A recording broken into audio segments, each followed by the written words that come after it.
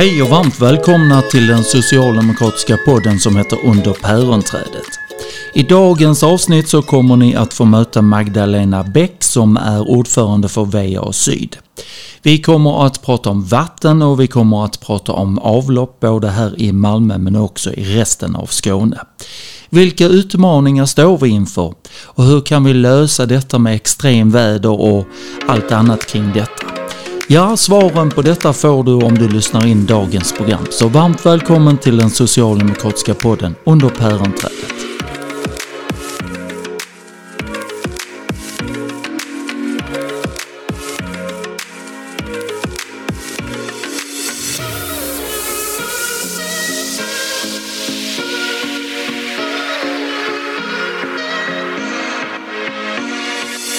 Då har vi den stora äran att få hälsa Magdalena Beck. Varmt välkommen till vår podd. Tack så mycket. Jag tänker så här, VA Syds är ju sannolikt den offentliga verksamhet som de flesta Malmöborna egentligen kommer i kontakt med utan att veta om det.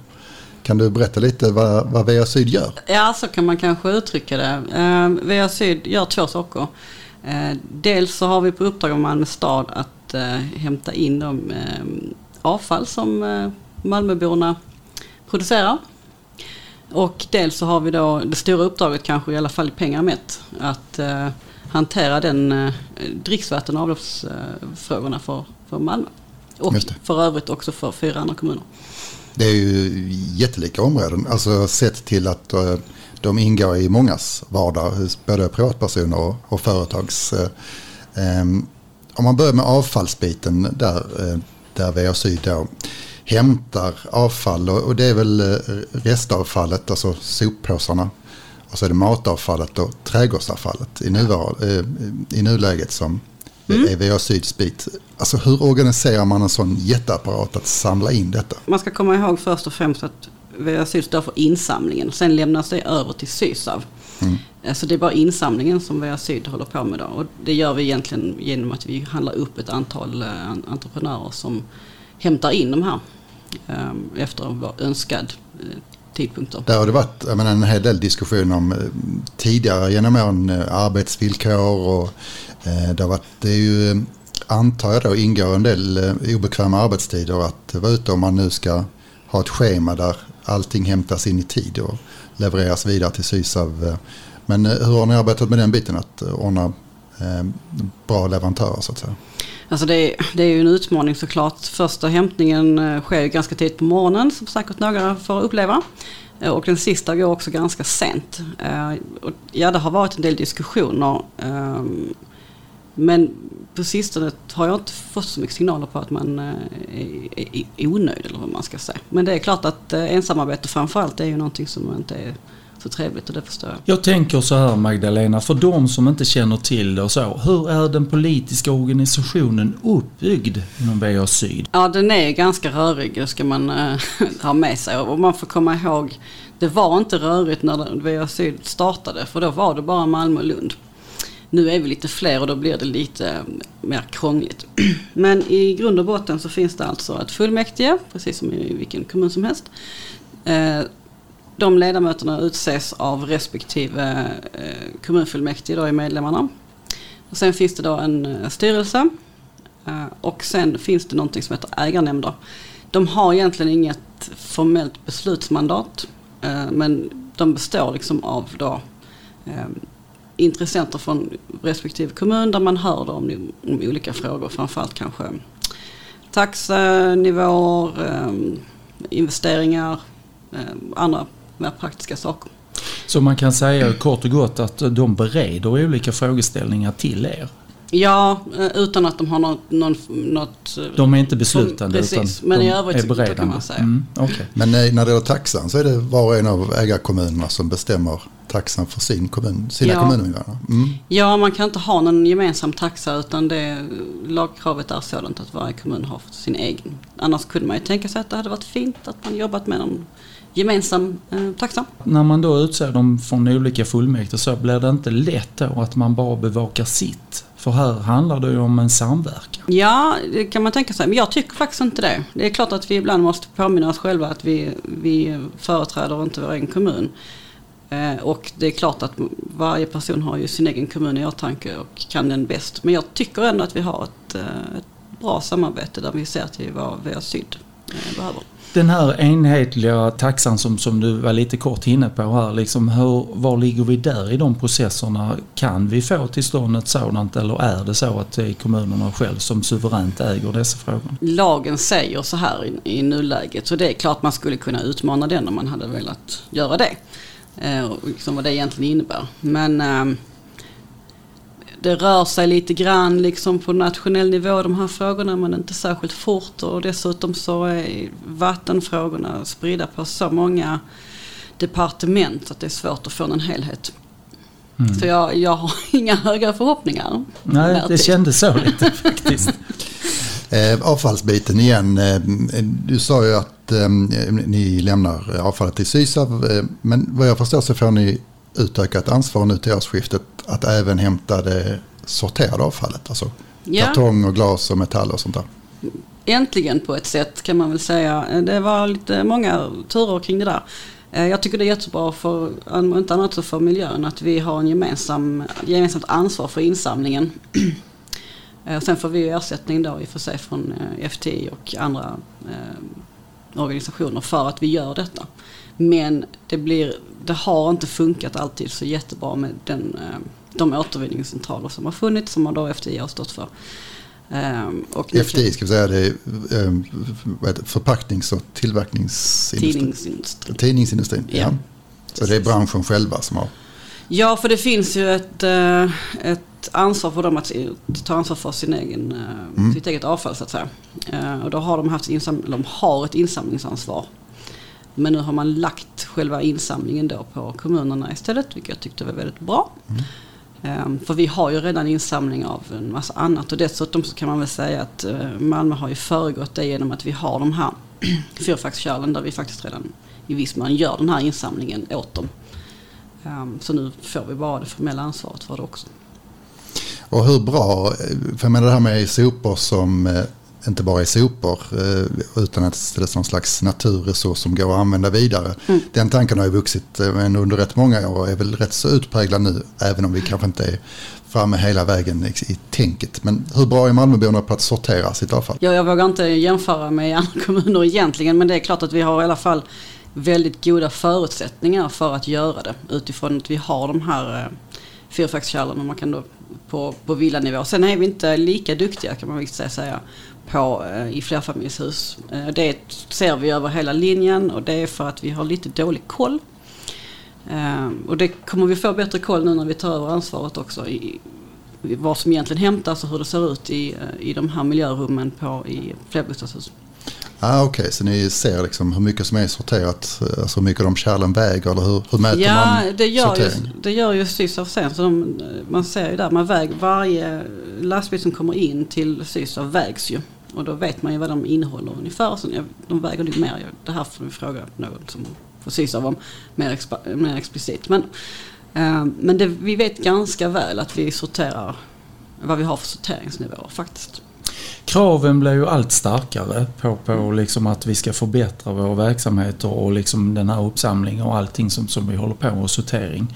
Vart är vi idag och vart är vi om 5-10 år, Magdalena? För du sitter ju ändå inne med ganska mycket förkunskaper var pendeln börjar liksom visa sig. Ja, jag tänker att om vi pratar just avfallsdelen, så jag tänker ändå att nu får vi förbättrade möjligheter att hantera flerbostadshus. Malmö består trots allt mest av flerbostadshus.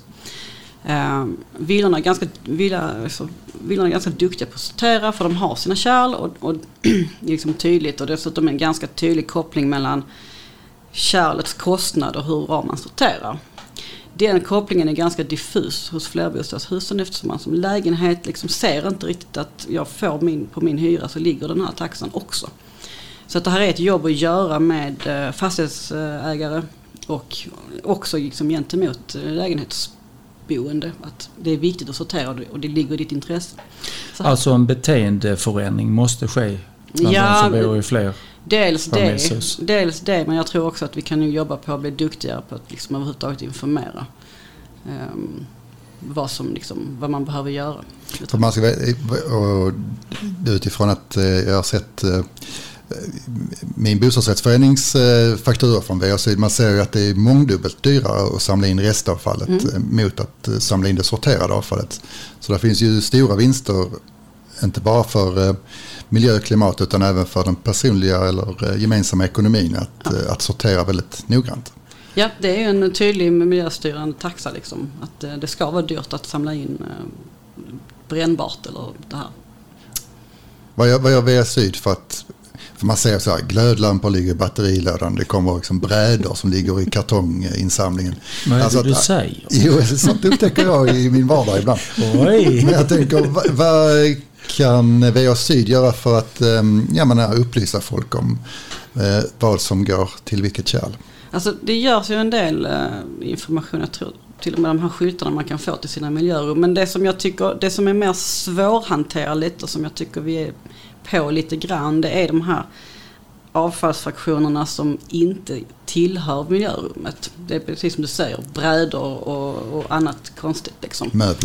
Möbler, stora emballage som egentligen inte heller tillhör och så vidare. Och sen så nu förs en del diskussioner kring hur gör man då? Har du bil så kör du ju till Ålebo eller norra hamnen liksom och lämnar det där. Men de som inte har bil då, hur gör man då? Som Patrik och jag som cyklar. Ja. Det blir svårt att cykla med för mycket. Ja, verkligen. Ja. Men så nu jobbar vi lite grann med pop-up-returen. Tycker jag är spännande. Där man dels kan lämna bort saker som man inte vill ha längre men som är fullt funktionsdugligt. Berätta om det, för det är ju ett rätt nytt projekt ni har startat. Ja, det fanns innan och sen så la man ner det av anledningar som jag inte riktigt kommer ihåg. Men så har man tagit upp det igen i alla fall. Och ja, då kommer, nu är det 2 stycken olika container med olika saker. En där man kan lämna farligt avfall. Ja, målarfärg och allt vad det kan vara för någonting. Och sen så en då där man mer kan byta. Och så har de ett antal ställen som man då turnerar runt i stan på. Så kan man dessutom prenumerera på när den kommer till ens egen del av staden. Kommer ett litet sms. Så man behöver inte ta sig till de här stora avfallsstationerna utan det kommer en sån pop-up-station. Precis. Lite då och då. Nu tar de väl inte allt, men det är i alla fall ett försök att komma åt dem. De tar väl i huvudsak det miljöfarliga, om jag har förstått det. För vi har haft det ganska länge där jag bor. Jag ska inte nämna var, men det har vi haft under en ganska lång... Ja, utanför stan. Men det har vi haft under en längre period. Just att vi får kännedom om inte ett sms utan en lapp i brevlådorna. Och då kan man gå dit och lämna sin målarfärg och kemikalier och mycket annat. Och det vi lägger till är just den här pop-up-returen då, som är själva utbytesdelen där man kan byta saker. Hitta någonting man vill ha och lämna ifrån sig någonting som är fullt funktionsdugligt men inte använder. Hur mycket dialog har ni med Sydsab om liksom all den här hanteringen? För det gäller ju en gigantisk planering liksom att hämta sopor, att lämna sopor och allt det här. Hur ser det politiska samtalet ut där? Jag skulle säga att vi har nu lite utvecklingspotential. Det finns ju en ganska tydlig linje rent tekniskt hur det här fungerar. Sydsab har liksom sina förutsättningar som VA Syd måste förhålla sig till och så.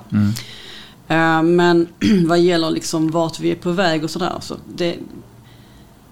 det är en utmaning utifrån att det är 2 separata organisationer. På många andra ställen i Sverige så är det ju samma organisation som sysslar med både själva återtaget och insamlingen. Men om man då ser liksom det avfall som vi ger från oss som liksom medborgare och kunder och så har vi idag ett sortiment där vi liksom vet, kommer det sortimentet att breddas så att det är ännu fler saker som ska sorteras så småningom? Det är ingenting som jag ser i pipen just nu. Okay. Men jag tänker att den stora utmaningen handlar nog om att man som liksom sorterare ska förstå vilken fraktion är detta. Jag vet att man börjar titta på lite grann med symboler för att liksom kunna matcha. Det hade varit fint om man hade kunnat få ett EU-standard liksom på vad symbolerna betyder, vilken fraktion det tillhör. Vissa kan ju vara flera saker av samma förpackning, kan ju vara både papper och plast och vad det nu är. Och Då hade det varit tacksamt om man lätt kan förstå med en symbol att då är det här. Det är så här jag ska sortera det. Om jag har förstått er verksamhet rätt så har ni den upphandlingen av de som ska hämta de här olika soporna på olika platser och så vidare. Hur selekterar man mellan de som är goda och bra för miljön och så vidare? För ni ställer ju en massa olika krav på entreprenörerna. Ja, det är alltid ett grannlaga arbete naturligtvis. Man vill ju gärna ha transporter som är av en mer miljövänligt slag. Kan man undvika det så tar man ju hellre gas än diesel och sånt där. Nu är det inte alltid möjligt i transportsektorn, särskilt inte på tunga fordon, men man får göra sitt bästa. Hur kan man selektera bland dem då så man får dem riktigt seriösa? För jag kommer ihåg för ett antal år sedan i Malmö till exempel så hade vi ju ett företag som inte var så särskilt schyssta mot sina anställda. Ja, det är alltid svårt. Alltså, när man upphandlar så är det ju tydligt att vi inte får lov att ställa krav på kollektivavtal, vilket ju är ganska förödande för svenska förhållanden eftersom om man ska gråta lite i den frågeställningen så är det ju egentligen ett avtal, alltså civilavtal som inte vi som upphandlade myndigheter kan liksom ha del av. Så vi har inte tillgång till de avtalen, vi vet inte riktigt vad de innehåller. För då, man skulle kunna tänka sig att man kompenserar genom att ställa de kraven som finns i kollektivavtalet, men upphandlande myndigheter är inte en avtalspart i kollektivavtalen och har inte heller den insikten om vad som skulle behöva göras. För jag tänker så här, det är ju alltid en lockelse när man får in en massa anbud från olika entreprenörer och då kan man ju titta oftast på prislappen och så.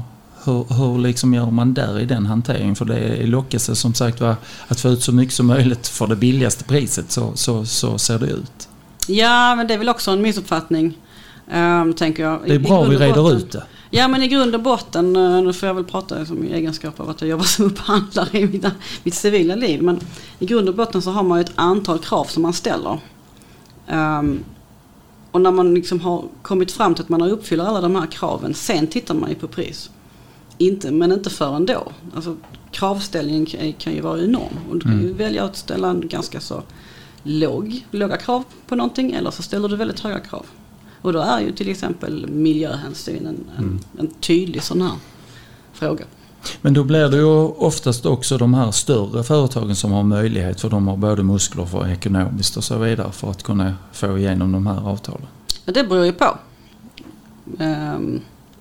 Det är klart att det är ju kapitalintensivt att ha bilar som kör runt och hämtar sopor. Det är ju ingen snack om saken. Det är klart att det är inte vem som helst som startar en Nisses sopbilshämtning eller jag vet inte. Alltså, men å andra sidan så försöker man ju ställa krav som inte utesluter i onödan den typen av aktörer. Det ligger inte under ditt ansvarsområde, men jag vill ändå passa på att väcka frågan. Och det är ju liksom, nu pratar vi om avfall och liksom hämtning och allting och hur vi ska sortera och så.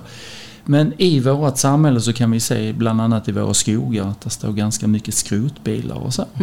Skulle inte detta vara också ett uppdrag som är tilltalande för er som har denna hantering och har denna kompetens? Det här är ett jätteproblem och lagstiftningen är utan tvekan otillräcklig på det här området. Och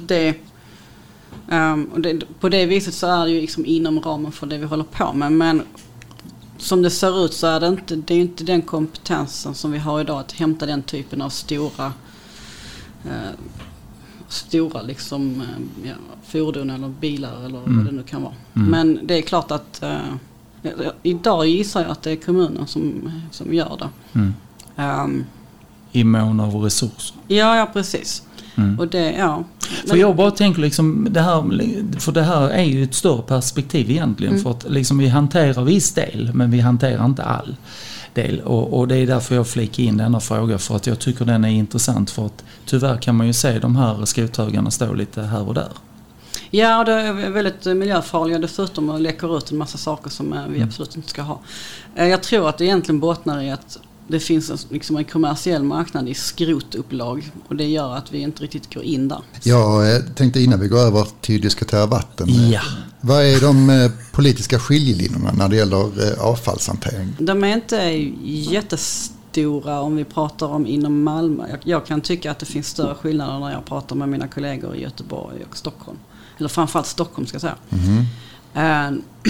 Där man tar betydligt större, marknadsapproach till hela diskussionen. Om vi ska gå tillbaka till den frågan du hade innan om att nu kommunerna tar över insamlingsansvaret, så är det en typisk sån här fråga som har stötts på andra ställen. Vi har alltid tyckt att det är självklart att kommunen ska ha det ansvaret. Men jag har förstått att på andra ställen och framförallt i Stockholm kanske har man pratat mycket om att man ska ha flera aktörer då som skulle springa till samma adress och hämta. Vilket vi aldrig förstod poängen med. Nej, vad var argumentet för det? Jag kan bara tolka det som att det handlar om att liksom någon sorts fri konkurrensperspektiv som jag inte riktigt... Men om man då sätter det kontra miljöperspektivet så har jag aldrig förstått varför man ska uppmuntra att det kommer 5 aktörer och hämtar på min adress när det kan komma en vid ett tillfälle och hämta allt. Men ingen sån skiljelinje i Malmö? Nej, här är det väl mer taxenivåer kanske. Eller kanske inte ens det egentligen. Så är vi väl alla intresserade av att vi håller nere taxorna. Men det är klart att Moderaterna kan vara lite mer aggressiva i det kanske. Men jag tycker inte att det finns så där stora skiljelinjer. Jag ser i alla fall inte dem. Det här med att vara kostnadsneutral, alltså, för ni ska ju inte gå med övervinster så. Hur lätt är det att balansera där? För det är ju alltid en lockelse att vi tar ut lite till så kan vi göra de investeringarna och så. Hur liksom vägleder någon er i detta och dessa bedömningar? Ja, alltså den vägledande principen är att man vill ha en jämn taxutveckling, pratar vi om. Och det handlar om att vi alltså inte vill ha stora hopp varken upp eller ner. Så det är väl den som är den vägledande principen. Och som du säger, vi kan inte liksom ta ut direkt i förväg. Inom avfallskollektivet så kan vi göra vissa liksom, förtida liksom, ansamlingar för investering. Men på VA-sidan har vi absolut inte de möjligheterna. Vilket skapar sina egna problem. Och där har vi en 3-årsregel istället. Okej, så ni justerar efter 3 år då, eller? Nej, vi ska gå plus minus 0. Men sen klarar man kanske inte alltid av det för det är svårt att budgetera. Men liksom, skulle det vara så att vi har samlat på oss överskott under ett år eller 2 så måste vi liksom budgetera för liksom ett underskott. Och skulle vi ändå inte klara det så kan man då fundera på ett alldeles särskilt vis för framtida liksom investeringar som då ska gå hela taxikollektivet till gang. Det heter det så fint. Den ekonomiska oro som vi lever i nu, den spökar hos kommuner och regioner och i många verksamheter och så. Och hur spökar den hos er? Ja, jag tror vi träffade alla stora kostnadshöjningar i fjol. Det vill säga el, komponenter, överhuvudtaget inom liksom, anläggning och liksom, entreprenad. Jag tror vi tog alla. Hur påverkar det då de kommande åren? Ja, i fjol, eller för i år så höjde vi ju med 25%. Då tog vi hela höjningen på ett bräde. Men i gengäld så ser jag ju att vi hade andra medlemskommuner som inte valde att göra så men som får hitta sätt att ta igen det i år. Och sen vet vi ju generellt att taxan för vatten på lång sikt kommer att höjas ganska markant. Det finns jättemycket investeringar som behöver göras. Vi kommer komma in på dem. Så att det ser vi med all tydlighet. Men vi fick jackpot kan man väl säga. I negativ bemärkelse. Ja, precis. Ja. Men ska vi gå över till vatten? Jag känner en viss längtan efter det i rummet. Ja, vi båda.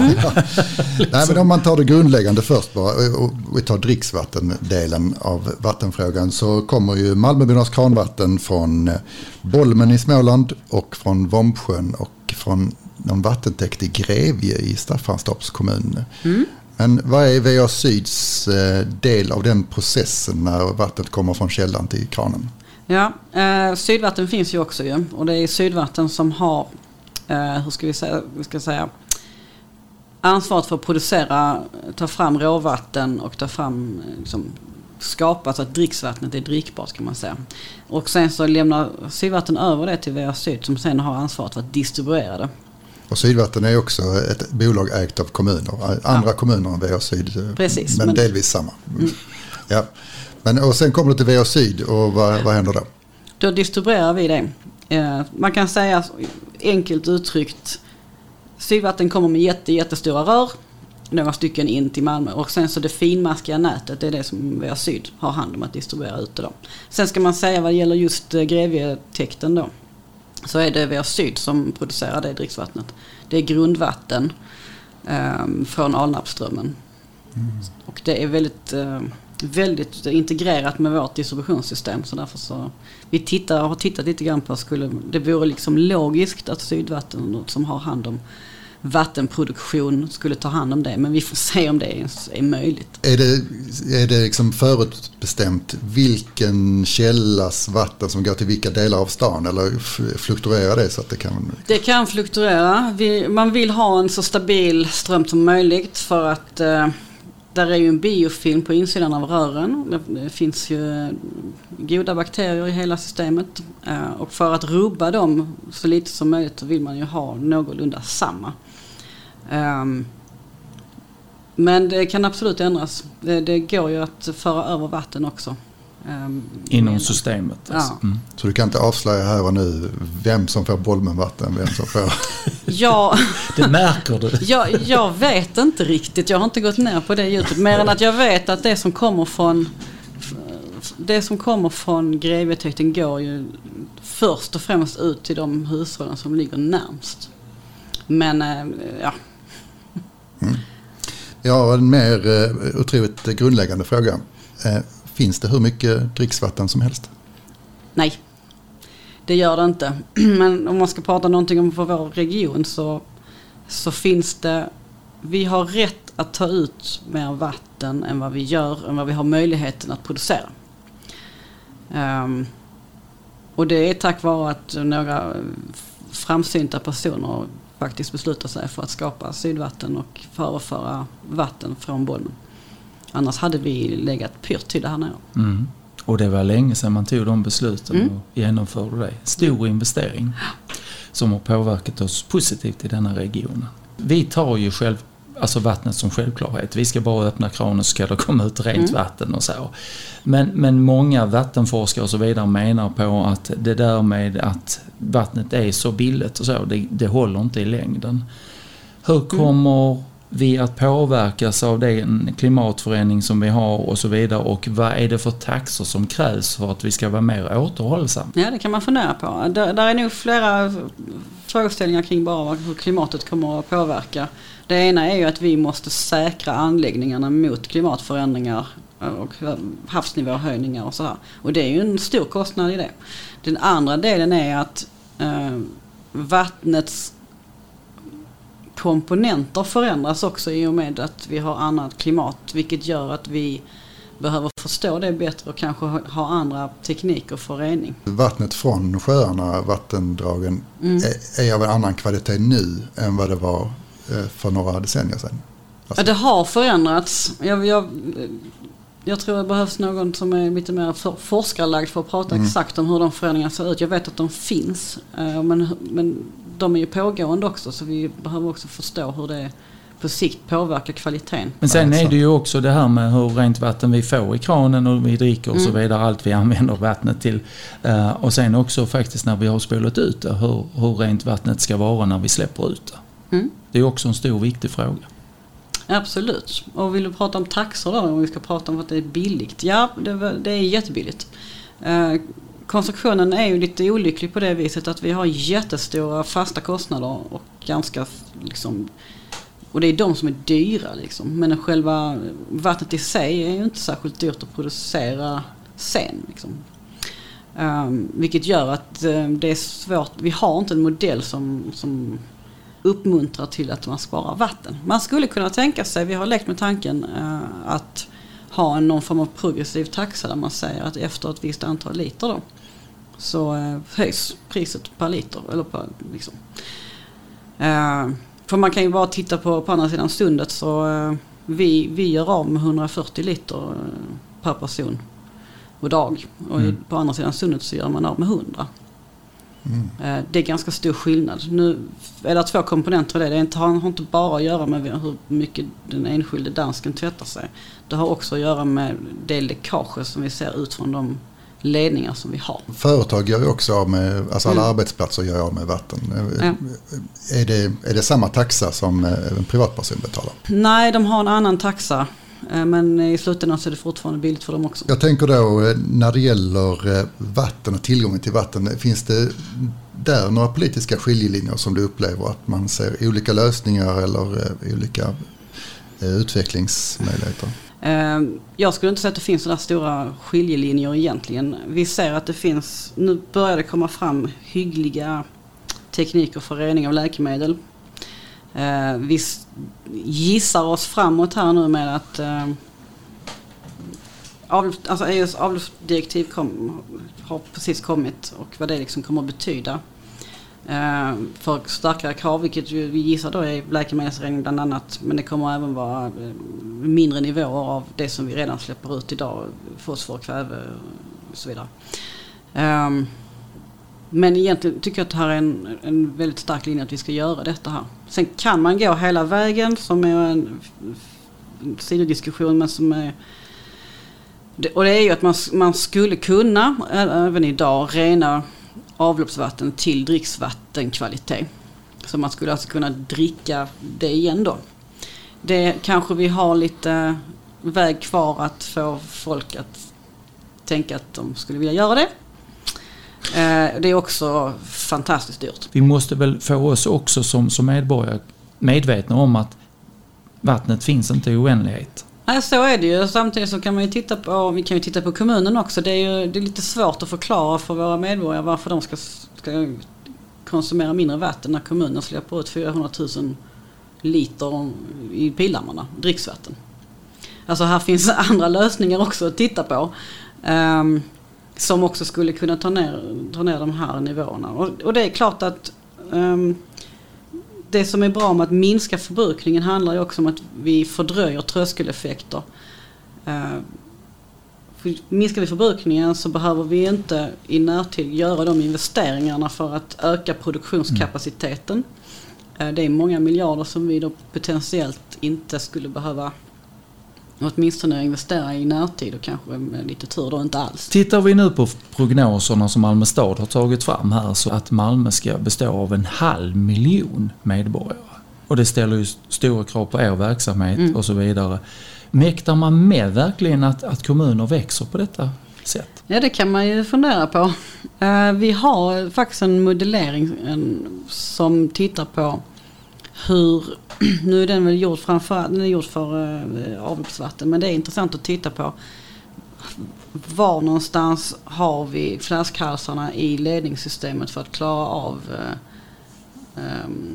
att leverera ut vattnet liksom. Eller avloppsvatten i det här fallet.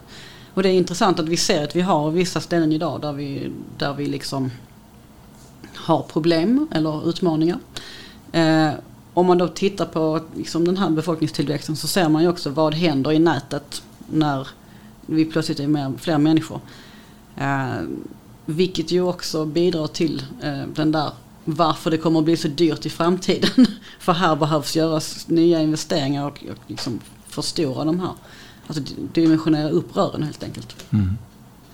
Jag tänker på det du sa om att vi använder dricksvatten till så mycket annat än att dricka. Alltså vi fyller våra pooler och vi vattnar hela åkerarealer med dricksvatten och vi badar i det och vi duschar i det. Alltså är det rationellt att använda renat vatten till allt sånt där det inte behöver vara helt rent vatten? Naturligtvis inte. Det är det ju inte.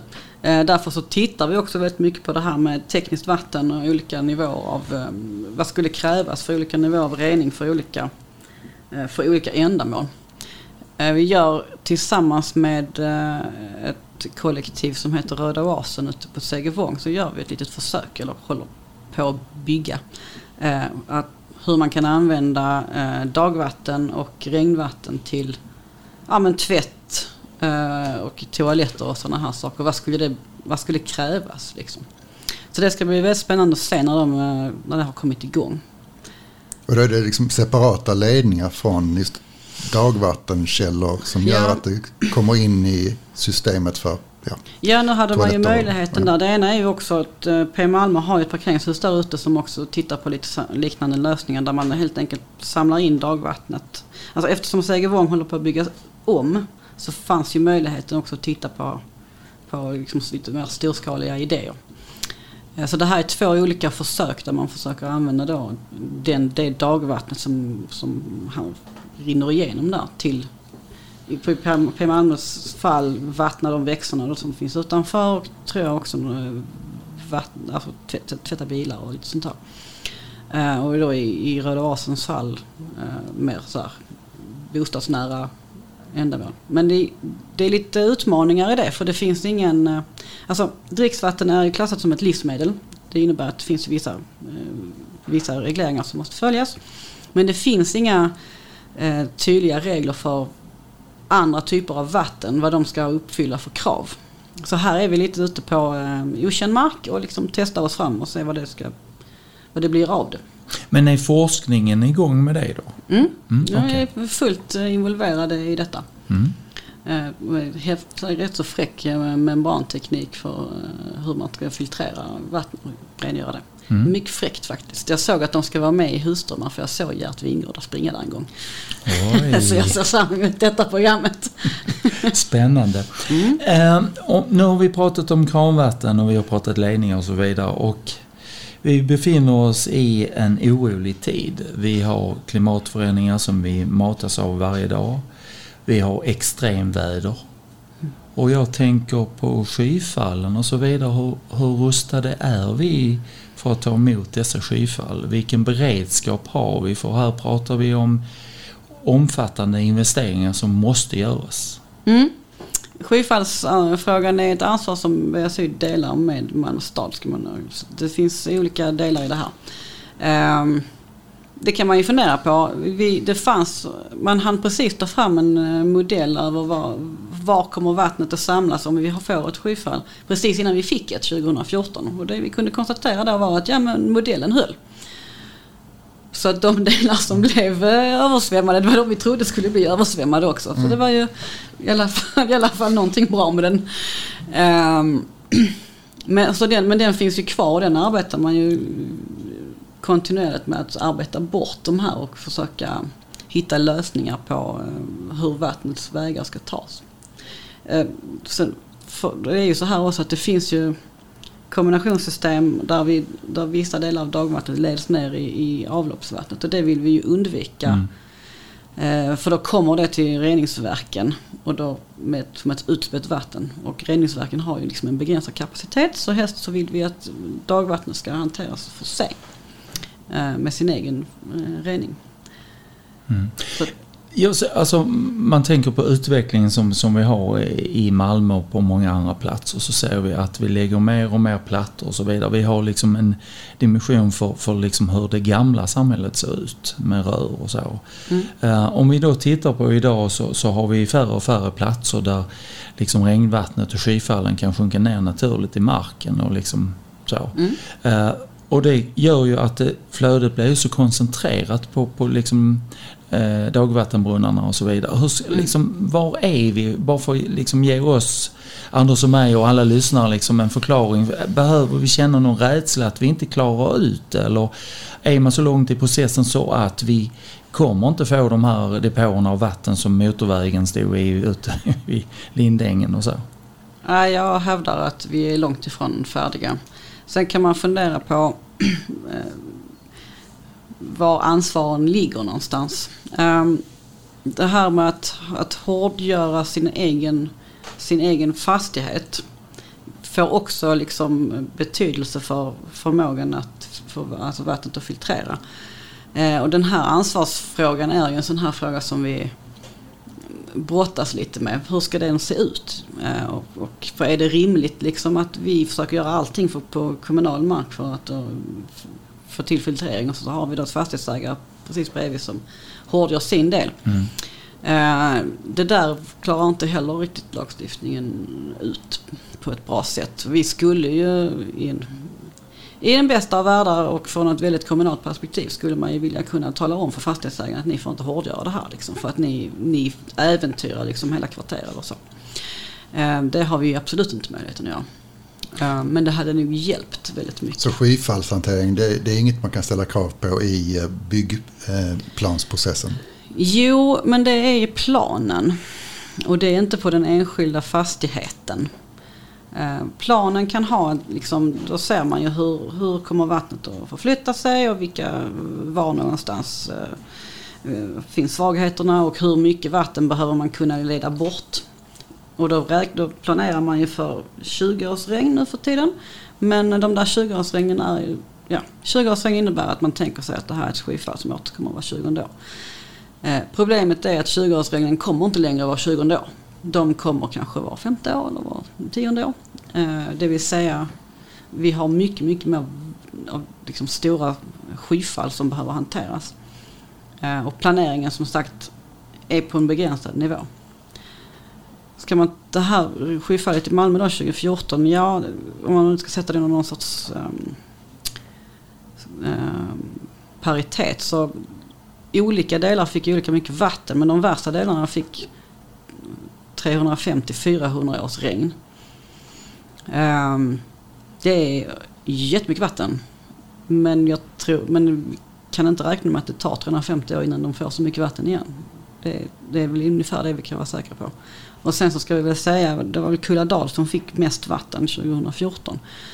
Och de fick ju det därför att andra delar som fick jättemycket vatten, allt det vattnet rann ner till dem, för de var i en sänka. Så är det att vattnet rinner inte undan någonstans där, utan tvärtom det Nej, samlas? Precis. Det hamnar liksom, det samlar sig i den här sänkan, och sen så tog det ju ganska lång tid innan det rann undan, och det höll ju på att förstöra VA-anläggningarna.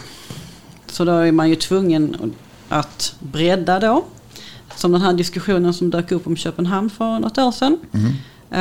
Och det är ju en säkerhetsventil för att inte systemet ska gå sönder. Berätta lite mer, vad händer under breddning? Ja, det finns olika nivåer av breddning. I den mest rudimentära och den som vi helst vill undvika, då bara släpper man ut det från liksom att det bara kommit in i röret och sen så ut igen orensat. Och var körs det ut då? Då kommer väldigt mycket ut i kanalen. Och det är ju det som är anledningen till varför man inte ska bada i kanalen. Men där står ju folk och fiskar och sånt. Ja. Okej. Det var bara en parentes. Det är inte lämpligt att äta den fisken, det är väl alla överens om. Nej, precis. Men det kanske också beror på att tydligen finns rätt mycket gifter i kanalen. Ja, just det. Men absolut, jag råder ingen att bada i kanalen. Framförallt inte efter att det regnat. Men sen så kan man också bredda utifrån olika steg på reningsverket. Så att man har gjort liksom de här grövsta rensningarna till exempel. Och då kan det vara efter varje steg. För att ett reningsverk består av ett antal reningssteg. Och man kan bredda efter varje steg. Och man breddar ju hellre naturligtvis ett halvrenat vatten än ett icke-renat. Alltså vi har ju tillgänglighet till brunnar var som i hela Malmö. Om liksom vi tittar bara här. Och jag tänker, vilken kontroll har vi på vad som helst i de här brunnarna? För jag tillhör, och vi alla tillhör ju en generation att vi trodde ju alla, och våra föräldrar trodde ju att bara man slog ner det i marken så försvann det. Med natur till hand om det och så. Va? Men vi har ju också de här liksom processerna, vad slås ut? Alltså vi sitter ju bara någon kvarter från där också hälldes ut mycket farligt och så i brunnarna. Vilka kontrollfunktioner finns? Ja, alltså om vi pratar om dagvattenbrunnar. Ja. De har inte vi någon större kontroll på. Man ska inte hälla ner saker i dem. Alltså det sker en rudimentär filtrering. För det ska vara ganska rent ändå. Det är därför du inte heller ska tvätta bilen själv på din egen parkering utanför. För att då kommer det ner en massa gifter som inte vi hanterar. För de går inte till reningsverket. De går ut i kanalen? Ja, via filtreringssteg oftast så finns det någon form av liten damm som egentligen fungerar som en filtrering, och så trillar det ut då. Men i grund och botten så går det ut. Så att helst inte. Men man har liksom ingen kontrollfunktion som är verkställd alltså miljöförvaltningen det är snarare miljöförvaltningen, och sen så är det då liksom, kan ju VA Syds vara involverad liksom, men det är inte VA Syds som har sanktionsmöjligheter. Nej, jag bara tänker att det är bra med ett gott samarbete som man tar helhetsansvaret. Ja, men absolut. Det händer ju, jag tror nog att man var rätt så involverad i den här räden man körde på Norra Grängesberg bland annat. Tror jag. Jag fick information, läste ett papper och så vidare om just det här med skyfall och det är många verksamheter som är lite oroliga för det och om det klarar av, alltså systemet klarar av de här skyfallen, och där finns ju en del kyrkogårdar som ligger i ganska hög riskzon och så vidare. Liksom, hur hanteras detta för att liksom säkerställa så att vi får alla med i detta tänket? Ja, vi försöker jobba både stort och smått. Det finns ju ett litet projekt som heter Gör plats för vattnet, som där egentligen VA Syds försöker flytta. Om man kopplar från sig från dagvattennätet på sin egen tomt så får man 2500 kronor för besväret. Om man har gjort på rätt sätt per rör då. Alltså om man inte låter regnvatten rinna ut i ledningarna utan det sugs in i marken. Ja. Eller precis. egen tunna eller vad. Ja, Nej, kanske exakt. Man tar. Men, ja. Man kan få lite tips och hänvisningar och hjälp och sådär från VA Syd också hur det ska se ut för att man ska slippa. Så att det är liksom att jobba i den lite mindre skalan. Och sen är det klart att i takt med att man planerar staden så har vi ju blivit klokare och försöker liksom titta på hur leds vattnet med den här modelleringen. Sen är det ju också så att varje fastighetsägare har också sitt ansvar att hantera de här delarna. Men det är inte en enkel sak att lösa ut. Nej, det har nog många märkt av. Nej, och jag tänker det finns ju rätt många äldre hus i stan, flerfamiljshus, och det är ju definitivt så i häftiga regnoväder så kan man inte lita på att allt vatten leds ut genom brunnarna, utan vad ska man tänka på där som innehavare av sådana fastigheter? Backventil är väl den stora liksom, tipset. Jag tänker att om inte försäkringsbolagen har börjat med det så tror jag att de kommer att göra det. För det är ett enkelt sätt att hindra att vattnet kommer tillbaka upp. Sen så kan man, det finns faktiskt fina exempel på några inom bostadsrättsförening som gjort om sin innergård så att man kan hantera och få bort de här problemen då som man har haft med översvämmade källare. Så att man kan helt enkelt göra om innergården så att den helt enkelt fungerar bättre för den här typen av händelser. Det blir bättre på att suga upp vattnet? Ja, leda bort det. Dels ta upp den och sen leda bort den. Så att inte sällan så kan ju en källaröversvämning bero på att vattnet leds mot källaren. Och bara man har lite, kanske till och med enkla ändringar så kan man ju leda vattnet ett annat håll. Men med de här åtgärderna för att enskilda fastighetsägare ska avlasta det ledningsnätet som finns så har jag ändå förstått att ledningsnätets kapacitet behöver stärkas. Och där finns det ju spännande tankar.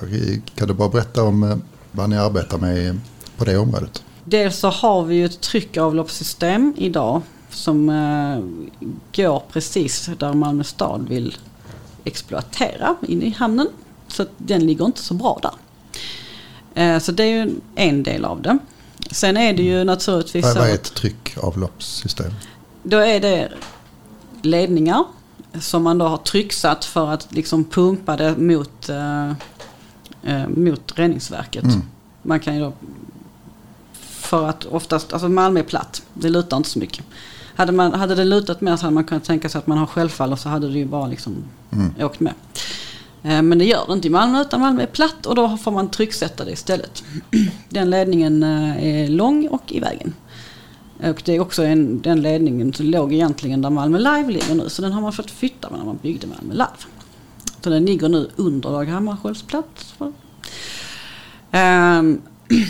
Men sen så det finns ett stort behov överhuvudtaget och vi har ett större behov av att kunna magasinera allt det vatten som kommer. Och då tänker man så här, det här har man planerat sedan 1987 men aldrig kommit riktigt loss. Men nu hoppas vi att vi kommer loss då. Och bygger en ofantligt stor tunnel för att hantera det vattnet. Och också tänkt då att kunna ta hand om 90% av de breddningar som går ut i kanalen idag. Vilket ju hade varit trevligt. Kanske man kan se en framtid för. Så nästan inget orenat vatten ut i kanalen med en tunnel? Ja. Ja, och sen så då, det blir också en mycket, det fungerar som ett magasin för att avloppsreningsverket och Sjölunda ska kunna jobba med mindre, ska vi säga, liksom, toppar av flöden utan ha en mer liksom jämn takt. Och då fungerar också reningsverket som bäst. Så i väntan på rening så ligger du där i en stor tunnel och skvalpar? Ja. Och hur långt har processen med tunneln kommit då? Vi är fortfarande i projekteringsstadiet, men den senaste tidplanen som jag tror är förskjuten igen då, så pratade man om att det här skulle vara i drift till 2032. Så det är väldigt långa processer. Och tanken var då att just men då pratar man om att bygga både tunnel och då bygga om reningsverket på Sjölunda. Så tänker man sig att man borrar en tunnel ungefär som man gjorde med Citytunneln. I ungefär de dimensionerna också. Och så får det ligga där. Så blir det kanske ett bättre system för Malmöborna som helhet. Hoppas vi. Och då är vi ganska långt in i framtiden. För den här har diskuterats under lång tid och så att det är inte att jag är pessimistisk utan det är bara att vara realist. Men det är ett smart sätt att göra det på. Ja, och det är ju mycket pengar. Det ska man ju också ha med sig det här. Precis. Så att det är klart att man ryggar lite för den investeringsnivå som det ändå handlar om. Och vem tar hur funkar den investeringen? Är det ägarkommunerna som det fördelas mellan då? Ja, alltså man kan ju göra på lite olika sätt. Rent tekniskt så har ju alltid kommunen möjligheten att finansiera taxikollektivet då, som ju är VA taxikollektivets förehavanden. Nu tänker vi kanske inte att vi ska göra så, utan vi ska hålla det isär. Men däremot så står ju Malmö stad liksom som kreditgarant för själva investeringen. Men tanken är att det ska hamna på taxikollektivet. Så småningom. Och investeringen är på hur många miljarder uppskattningsvis? Ja, allt som allt, om vi inkluderar både tunnel och Sjölunda, så pratar vi om i styrelseordningen 10,2 miljarder. Mycket pengar. Men då ska vi säga att då hanterar vi även Lumma och Burlöv och Svedala i viss del i detta här också. Så det... Ja, det finns säkert många frågor till som vi vill diskutera. Jag vet inte, hade du några fler? Nej, många fler har jag. Ja. Men vatten och avfall är ju så mångfacetterat så att det går att prata länge. Men det är också utmanande för alla som lyssnar.